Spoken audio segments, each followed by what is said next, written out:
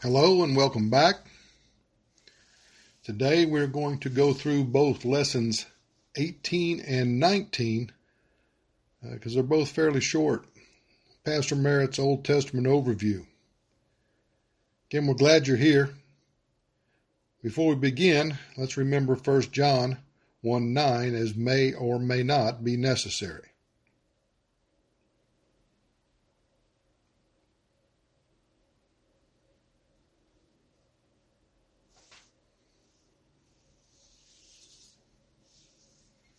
Old Testament Overview, Lesson 18.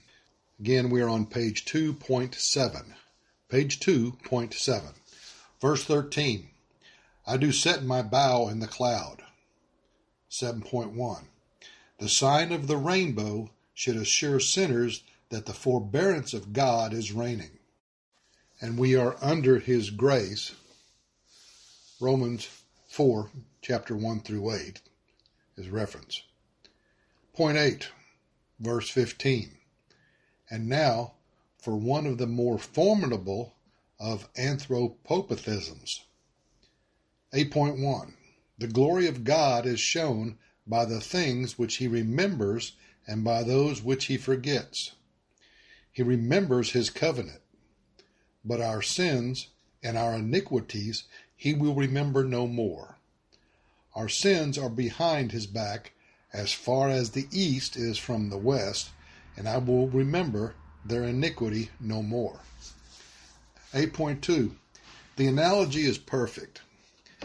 The flood of judgment has fallen upon Christ and carried Him to His death, while we have been placed, snug and safe, in the ark of His love. Those who do not believe in the eternal security of the believer tear the rainbow, His metaphor for grace, from the covenant of God, and thus try to make Him a liar. 1 John chapter 5, verses 10 through 12. He that believeth on the Son of God hath the witness in himself.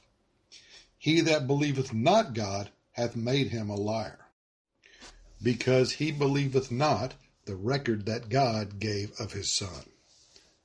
And this is the record, that God hath given to us eternal life, and this life is in His Son. He that hath the Son hath life, and he that hath not the Son of God hath not life. 8.3. In verse 15, God said He would remember His covenant. Now He says that He will look upon the rainbow as a reminder to never forget. Genesis chapter 9, verse 18 and 19. And the sons of Noah that went forth of the ark were Shem, and Ham, and Japheth. And Ham is the father of Canaan. These are the three sons of Noah, and of them was the whole earth overspread. Point 9. Verses 18 and 19, these are the three sons of Noah. 9.1. The sons of Shem were the Arabs and the Jews. The Hamites were the Egyptians, Babylonians, Hittites, Canaanites, Phoenicians, and Carthaginians. The sons of Japheth were those who settled north, west, and east of Palestine, certainly to include the Europeans, Russians, Chinese, Indians, North and South Americans, etc. Genesis chapter 9, verse 20 through 24. And Noah began to be an husbandman, and he planted a vineyard, and he drank of the wine, and was drunken, and was uncovered within his tent. And Ham, the father of Canaan, saw the nakedness of his father, and told his two brethren without. And Shem and Japheth took a garment, and laid it upon both their shoulders, and went backward, and covered the nakedness of their father, and their faces were backward, and they saw not their father's nakedness. And Noah awoke from his wine, and knew that his younger son had done unto him. Point 10. Verses 20 through 24, and Noah drank and acted shamefully. 10.1. The evil that was in the earth, and which had in part invoked the anger of God against the human race, was also within the ark in the old sin nature of Noah, his sons, and their 4 wives. Even the grace of God does not eliminate the old sin natures within man. Instead, his grace makes possible the control of that nature, or better said, to avoid its absolute control. 10.2. Even God does not deal with the old, unregenerate heart. He declares it to be incurable. Jeremiah 17:9. It reads, "The heart is deceitful above all things and desperately wicked. Who can know it?" 10.3. Even in view of the sinful folly of Noah, just after his and his family's deliverance, it is important to remind ourselves that the Holy Spirit in the New Testament has recorded Eorded, Noah, as a preacher of righteousness. That's from 2 Peter 2:5, and it reads, "And spared not the old world, but saved Noah, the 8th person, a preacher of righteousness, bringing in the flood upon the world of the ungodly." 10.4. Noah is a great illustration of the fact that many men in the Bible who were strong for God when they were young departed from the will of God when they were older. It is a proof that past work does not furnish power for future victory. 10.5. Power to produce comes only from metabolized doctrine in the soul. According to most denominations, Noah would have been lost at this moment. But according to the eternal covenants of God's grace, Noah was covered by the righteousness of God even when the product of his sinful nature was most clearly visible in all its folly. 10.6. He could have said with David, "I was stupid and ignorant. I was like a beast toward thee." That's Psalms 73, verse 22. It reads, "So foolish was I, and ignorant, I was as a beast before thee." 10.7. In the New Testament record, there is no breath of any of this scandal. God, who remembers his covenants, also paid for man's sins. Noah is listed among the heroes of faith and is counted as an heir of righteousness. Hebrews 11, chapter 7, and it reads, "By faith, being warned of God of things not seen as yet, moved with fear, prepared an ark to the saving of his house, by the which he condemned the world, and became heir of the righteousness which is by faith." 10.8. Just as Noah was given a great task to do after his attempted flight from the will of God, so Noah was given a new opportunity to be the mouthpiece of God. The circumstances of his sin are made the framework of the prophecy which God speaks through him. Genesis chapter 9, verse 25 through 29. "And he said, Cursed be Canaan, a servant of servants shall he be unto his brethren. And he said, Blessed be the Lord God of Shem, and Canaan shall be his servant. God shall enlarge Japheth, and he shall dwell in the tents of Shem, and Canaan shall be his servant. And Noah lived after the flood 350 years. And all the days of Noah were 950 years, and he died." Point 11. Verses 25 through 29, Ham and his descendants are cursed. Sheth and Japheth are blessed. 11.1. The man who was drunk with wine is now filled with the Spirit. Ephesians 5, verse 18. He is now covered with the garment of prophecy and speaks forth the word of God by foretelling the general nature and performance of each son's descendants. Ephesians chapter 5, verse 18. Be ye not drunk with wine, but be ye filled with the Spirit. 11.2. It is necessary to right a great wrong at this point.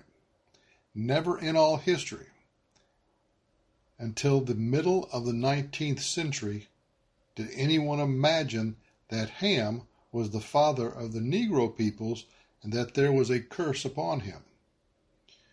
Prejudiced souls who wished to justify their investments in human flesh resorted to subterfuge to bolster their position regarding slavery. 11.3. Any attempt to make only black-skinned people the fulfillment of this curse is unscholarly and certainly without basis in the Bible. 11.4. Significant, of course, is verse 26. Blessed be the Lord God of Shem. 11.5. The blessing is not upon Shem, but upon the God of Shem. Nothing can take root in man. It is the God of Shem who will bring forth Christ from Shem. From Israel, more particularly the tribe of Judah, came the Lord Jesus Christ, the Savior of the world. Point 12. Let me summarize the life of Noah before proceeding with chapter 10. Point 13. Noah was the last of the antediluvian patriarchs. Point 14. When Noah was 480 years old, God announced a 120-year period of final probation, and soon after this he was giving the blueprint for the ark. Point 15. With half a millennium of experience, Noah was doubtless well qualified for such a task. But the important qualifications were spiritual. Noah found favor in the eyes of Jehovah, a righteous man, and perfect in his generations. Point 16. In spite of the difficulty of imagining rain and floods, things not seen as yet, Hebrews 11:7 compared with Genesis 2:5, and enduring the scoffing of his contemporaries, 2 Peter chapter 3 verse 4 through 6, Noah, by faith, moved with godly fear, prepared an ark to the saving of his house, through which he condemned the world. Point 17. While the long-suffering of God waited in the days of Noah, while the ark was preparing, 1 Peter chapter 3 verse 20, the great patriarch, as a preacher of righteousness, 2 Peter chapter 2 verse 5, was no doubt constantly explaining the terrifying significance of his project to the world of the ungodly that surrounded him. Point 18. Civilization was probably sufficiently advanced at the time to enable the news of Noah's activities to spread to men all over the globe. That's the end of lesson 18, but oh wait, there's more. That was such a short lesson. Let's go ahead and press on and go to number 19. If you're following along in the outline, I'll give you a second to get there. But we will be starting on page 2 at point 3.7. Pastor Merritt's overview, lesson number 19, 3.7. After the age of 500, Noah became the father of his 3 sons, Shem, Ham, and Japheth. 3.8. Shem was probably the youngest, being born when Noah was 503. Having stored in the ark all the food that is eaten, Noah entered the ark in the 2nd month of his 600th year. 3.9. God not only brought the animals to the ark and closed the door, but also provided for all their needs throughout the flood, implied by the expression, God remembered Noah and every living thing. 3.10. After a year, at God's command, Noah and his fellow travelers exited the ark unto dry land. 3.11. After the flood, Noah offered up on an altar one each of the clean animals as a special sacrifice of thanksgiving to God. 3.12. This climax of Noah's career, together with God's gracious promises in the Noahic covenant, was followed several years later by an episode that confirms the preservation of sinful human nature through the flood. 3.13. Noah became a husbandman, planted a vineyard, drank himself into a drunken stupor, and shamefully exposed himself in his tent. 3.14. Ham, presumably led by his son Canaan, made fun of Noah. For this foul deed, Canaan was cursed, and Ham received no blessing. 3.15. On the other hand, Shem and Japheth showed due respect to their father and received rich blessings for their descendants. 3.16. Noah lived 350 years after the flood, dying at the age of 950. He was truly one of the greatest men in history. Now let's take a quick trip through Genesis chapter 10. All right, let's go with Genesis chapter 10, verses 1 through 7. Now, these are the generations of the sons of Noah, Shem, Ham, and Japheth, and unto them were sons born after the flood. The sons of Japheth, Gomer, Magog, and Madai, and Javan, and Tubal, and Mesesh, and Tiras. And the sons of Gomer, Ashkenaz, and Rapath, and Togarmah. And the sons of Javan, Elisha, and Tarshish, Kittim, and Dad-Anim. By these were the isles of the Gentiles divided in their hands, every one after his tongue, after their families in their nations. And the sons of Ham, Cush, and Mizraim, and Phut, and Canaan. And the sons of Cush, Seba, Havilah, and Zaphath, and Ramah, and Sabtechah. And the sons of Ramah, Sheba, and Dedan.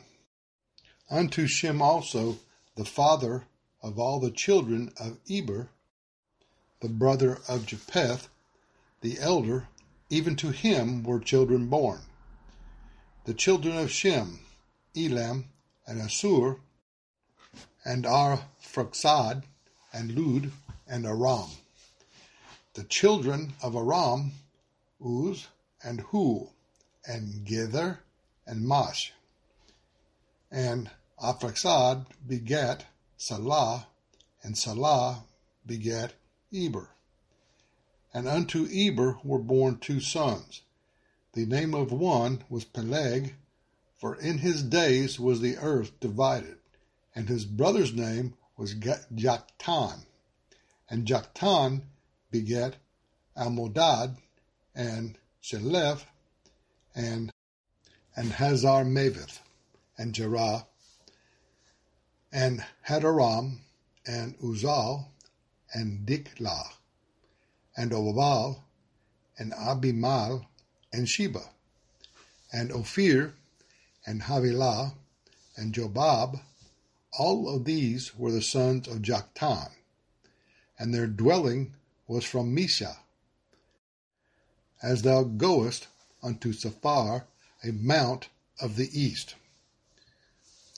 All right, one thing I can tell you for sure about Genesis 1 through 7 and then 22 to 30 that I just read. If this was a pronunciation test, I failed miserably. But let's press on. Point 1. Some may wonder, what is the value of the begotten passages with their long list of unpronounceable names? Well, I'm glad that's there. That made me feel much better, but maybe a little. We have already seen their usefulness in our study of the book of the Revelation. The begattings were valuable in determining the players in eschatology, like Gog and Magog, king of the north, etc. 1.1.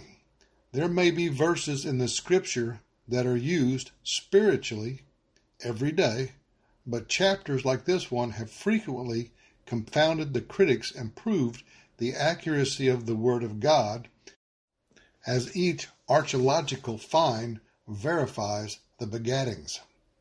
I will only hit the high spots in chapter 10, so saddle up and get ready to ride. Point 2. Now let's back up and take a look at verses 8 through 10. Nimrod, he became one of the mighty ones in the earth. Genesis chapter 10, verse 8 through 10. And Cush begat Nimrod, and he began to be a mighty one in the earth. He was a mighty hunter before the Lord. Wherefore it is said, even as Nimrod, the mighty hunter before the Lord. And the beginnings of his kingdom was Babel, and Erech, and Akkad, and Calneh in the land of Shinar. 2.1. Hidden under the poor English translation. Wow. You think Pastor Merritt might have saw a time in history when I'd be the one presenting this? Because it's starting to sound like it. Let's continue. Is a horrible story of desperate rebellion against God. God had pronounced a curse upon Ham, and now Satan raises Nimrod, king of Babylon and descendant of Ham, to nullify the curse of God. 2.2. The Hebrew reads, and Cush begat Nimrod. He began to be a mighty tyrant in the land. He was a terrible subjugator, defiant before the face of Jehovah. Wherefore it is said, Nimrod, the giant hunter, was presumptuous in the presence of Jehovah. 2.3. Here is the beginning of human dictatorship and organized rebellion against God. Collective man will prove exponentially more evil than individual man. This is why big government, according to the scripture, is bad and little government is good. 2.4. Verse 10. The beginning of his kingdom was Babel the Great, the mother of all harlots. 2.5. When we studied the book of the Revelation, we saw religious Babylon, political Babylon, and commercial Babylon, all coming under the judgment of God. Babylon in each case represented spheres over which the Antichrist ruled. 2.5.1.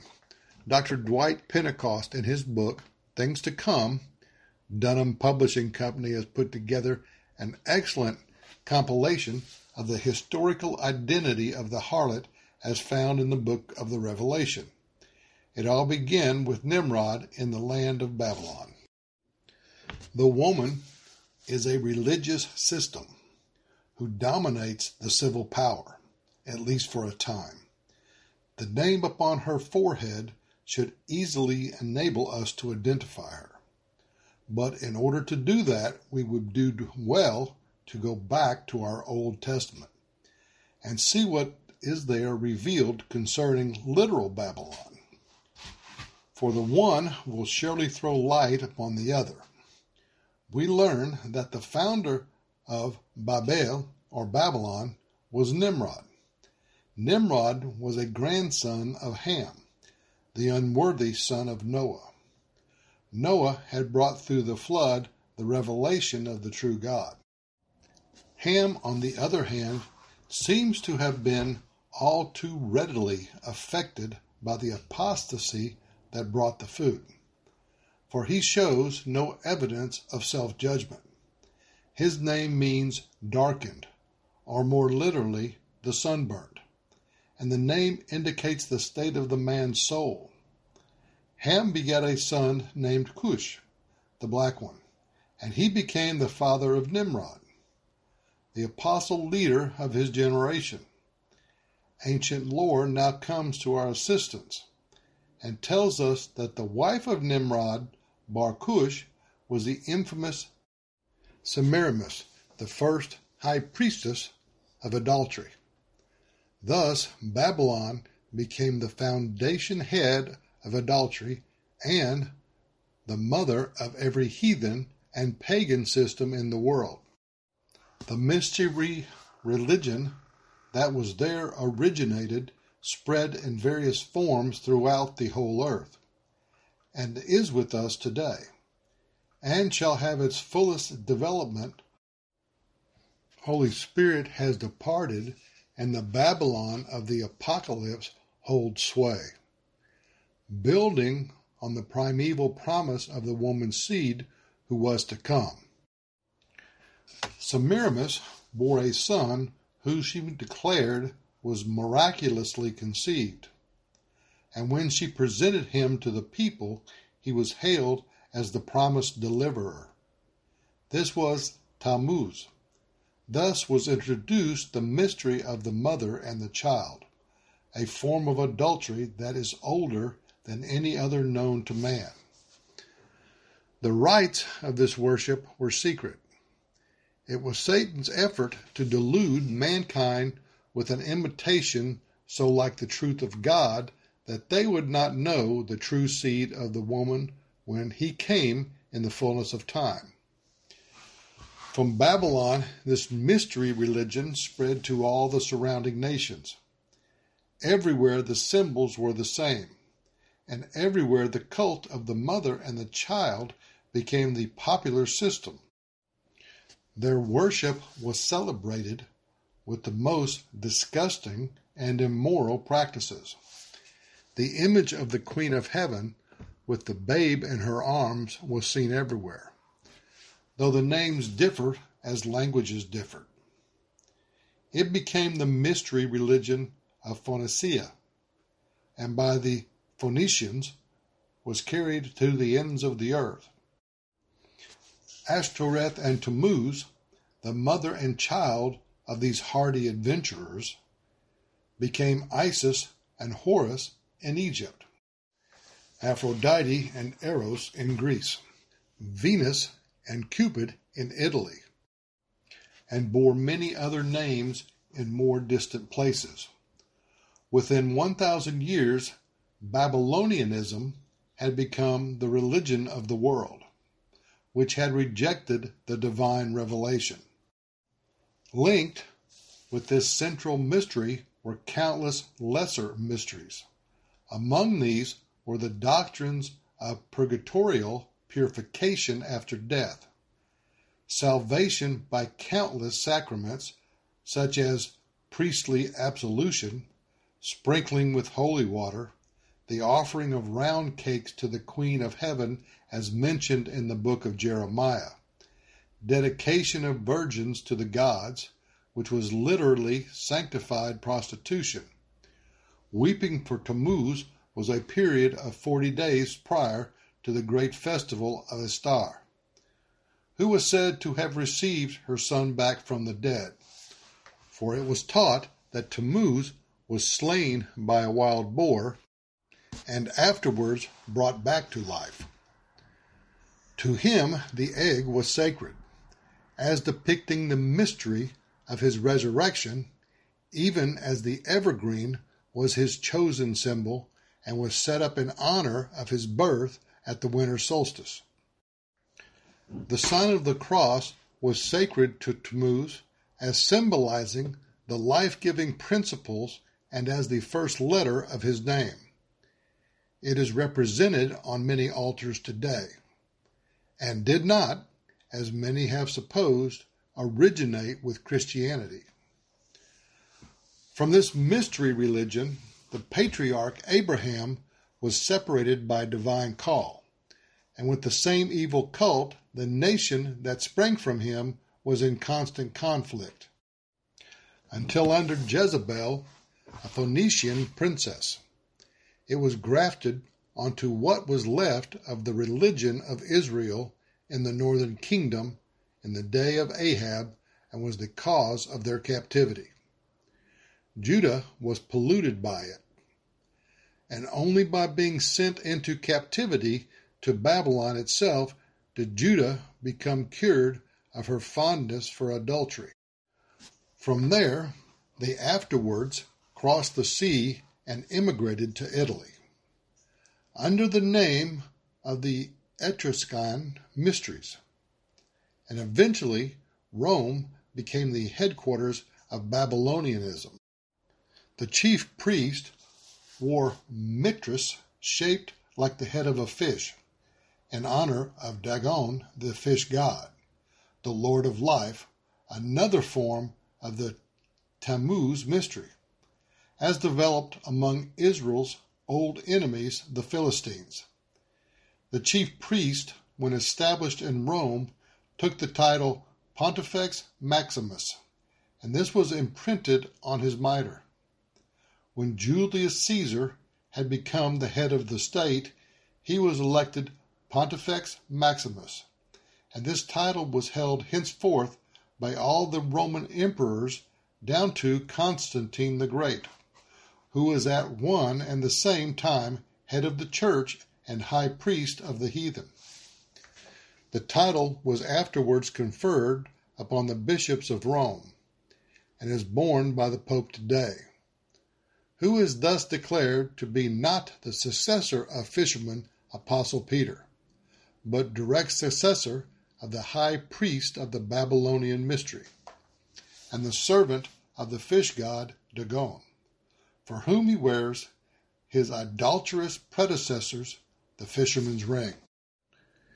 During the early centuries of the church's history, the mystery of iniquity had wrought with such astounding effect, and Babylonian practices and teaching had been so largely absorbed that which bore the name of the Church of Christ, that the truth of the Holy Scriptures on many points had been wholly obscured, while idolatrous practices had been foisted upon the people as Christian sacraments, and heathen philosophies took the place of gospel instruction. Thus was developed that amazing system which for 1,000 years dominated Europe and trafficked in the body of souls of men, until the great Reformation of the 16th century brought in a measure of deliverance. 2.6.